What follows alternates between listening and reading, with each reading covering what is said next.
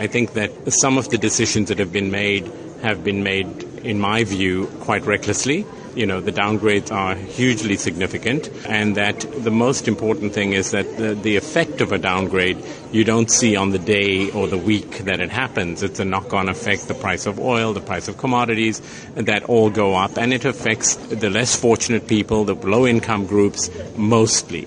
And so I'm very concerned about that and the way these decisions have been made. But I think we've seen an outpouring of not rebellion, but more dissatisfaction from the public over the past few weeks. I would expect that that's going to continue, but I remain optimistic about South Africa's future, as I think that we have great people within our country who have the hearts of the populace at the forefront in their minds. You will also be speaking on a session on building Africa's heritage, and let's talk about your area of expertise, entertainment. How does that really factor in growing Africa and growing African ideas? Whether it's entertainment, which is film, television, I think the idea of bringing content to people to be able to share their African roots, and whether it's Nigeria, South Africa, Ghana, that is a great and important component of what can be done. I think coupled with that is our history and the legacy of our leaders, of how we fought through colonialism on the whole continent. Today's youth have very little knowledge of any of these things. So I do believe that our heritage needs a lot more focus and promotion.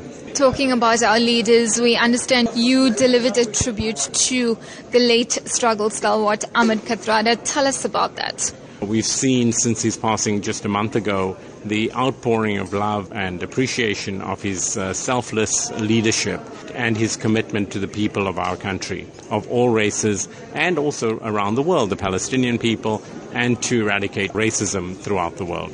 The relationship between the Forum and its founder and Mr. Kathrada, is something I put them together many, many years ago when he passed on. Professor Klaus Schwab and his wife Hilda were very sad to hear about it and immediately discussed with me the idea of paying a tribute to him at the Forum in Durban. So I'm very honored to be a part of that, and we put a little film together to celebrate him and his remarkable selflessness and how he put the people first. As a leader, I think in the subject of a disruptive world and leadership, it's a perfect closing for that session to have a celebration of Kathy and his inspiration.